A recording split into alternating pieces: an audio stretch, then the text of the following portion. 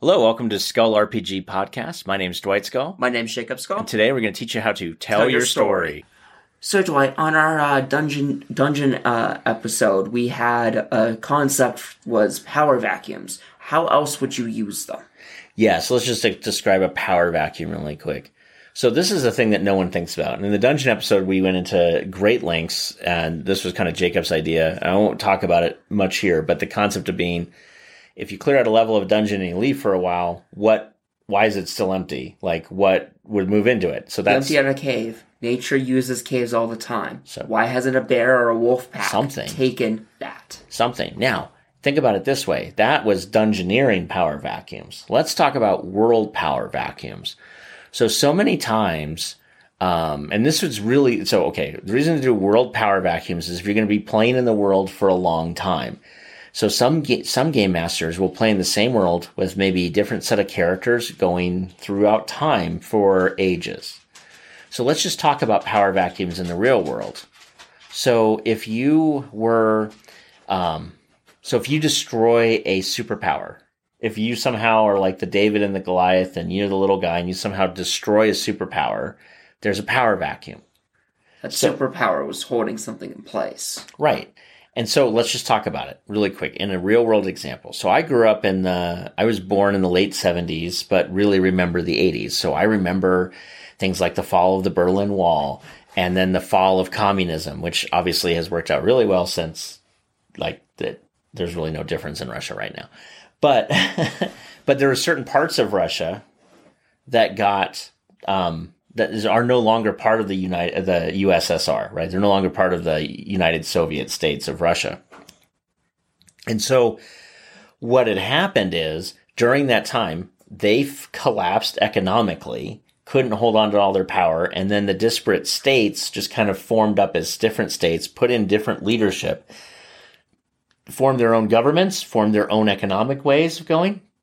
Some were communists, some were socialists, things of that nature. So the Ukraine is a great example. The Ukraine used to be in the Soviet Union, but now that it's not in the Soviet Union because the Soviet Union has collapsed, Russia is still a superpower, but it's lost territory. Mm-hmm. It'd be as if America had a similar sort of thing, like an economic collapse, and we just somehow lost everything that wasn't directly connected to the 48 United States, and maybe some of the states itself, like maybe Canada and Mexico have done some I doubt it, but maybe they've done some incursions and they're owning certain parts, right? And that it's kind of that concept, but we wouldn't own any property like U.S. Samoa and Puerto Rico and all the Alaska and Hawaii and all that is gone. We just can't hold on to it. And so there'd be economic consequences, specifically because of Alaska and pipelines of oil. Mm-hmm. And so that said, like these are the things that would happen. So in a power vacuum, the areas that were the farthest away from where the power was held are going to split off. So in a world that you're playing throughout multiple times, where your players come up, they rise up, maybe they die, maybe they retire, then a new band of heroes come up, maybe they're related, maybe they're not. These things are really important. So you have a thing where, 3 kingdoms are at war and your players took the side with one kingdom and they devastated one entire kingdom out of the 3. What would happen? The other 2 would surge in and start taking power. So then the next players now deal with 2 kingdoms that are surging against each other with power. And there's fragments and resistance fighters in the 3rd broken kingdom fighting against both the parties. Maybe the players play in their first original faction, but maybe they play as one of the freedom fighters from the land that they their last players took to destroy. So there's all these sorts of ideas. You can do the same thing and that's just human, like human versus human. What happens if you did it in a fantasy setting? So what if the dwarves finally fight the elves and they do a huge thing where they burn some of the biggest forests in the elven kingdoms. So the elves will never go back there until the forests have reclaimed themselves. So what? 500 years? 1,000 years? Maybe more? The dwarves now have moved in, or maybe humans have moved in. And so now you have these other weird power vacuums where different things are moving in. Maybe no human or nothing sane has moved in there. Maybe this is where, because it's all burned out forests, right? It's not a pleasant place. We have a lot of forest fires in the state where Jacob and I are at. And I'll tell you that when you drive through those areas, especially right after, it's impossible to be there. Yeah, it's very eerie and desolate. It's not habitable. Right, and when it rains, it's mudslides with ash and black nastiness, and it smells. It just absolutely smells. And so what ends up happening is, what would move into that? What monsters would like death and destruction and decay, right? And there are some. And so all of a sudden, the dwarves came and they had a fight and they burned down this great forest. Okay, well now this forest is now maybe the haunted isles of the dead or something like that. And maybe a necromancer moved in and literally just started raising up an army of the dead fighting there. Or maybe orcs or other sort of nastiness moved in. Maybe a dragon flew in because he's like, good, now these humans and these other humanoid things are gone. I'll move in and set up my own little kingdom here.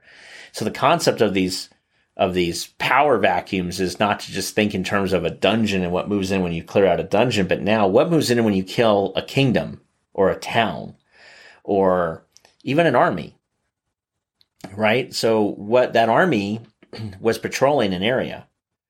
So you go and sack an army. Perfect. It was an enemy army. You didn't think much of it. Well, now that kingdom on their borders is having incursions from other sorts of, united or other sort of monstrous things that army would have kept at bay. Or put it on the flip side. Your side loses an army. And the next thing you know, maybe your players are stuck fighting at the far end of the kingdom or the one side, like the left flank of the kingdom, against a group of people that aren't even in the kingdoms. Because the army that would be patrolling that and basically just their sheer presence, the fact that they could show up, stops people from doing things. Think about it this way. If you were to, I'm going to say this and it's going to come off as a political statement. I don't mean this as a political statement whatsoever. It's just a factual statement in my mind. So if you were to take police out of an area, then something would move into that area. So since police presence as a whole, right, wrong, or indifferent, is a deterrent to something else, if that deterrent was gone, then something else would move in. Mm-hmm. Would it be organized crime and protection rackets? Would it be might makes right anarchist thing? Would it be something totally different than that? But the point is, if you remove a power, then smaller powers move in and vie for control, which causes an anarchy, chaotic situation for a while. And when the power stabilizes, where you have one or two or three factions that have agreed, like, this street corner and this street corner is the boundary of where I can go, and yes, it doesn't mean they're not going to have little like skirmishes across those boundaries, but it does mean that for the most part, we've all agreed, like, as well, it's the gangs in the 90s. Mm-hmm. If you go past XYZ Street, you're in Blood territory. If you go past XYZ Street, you're in Crip territory. If you go past over here, you're in this other gang's territory, or maybe the mafia's territory. And you don't necessarily even know it unless you're plugged into those sorts of things. But if this was in a fantasy world, you would definitely know it, because there is no other hierarchical like power over the whole thing. Mm-hmm.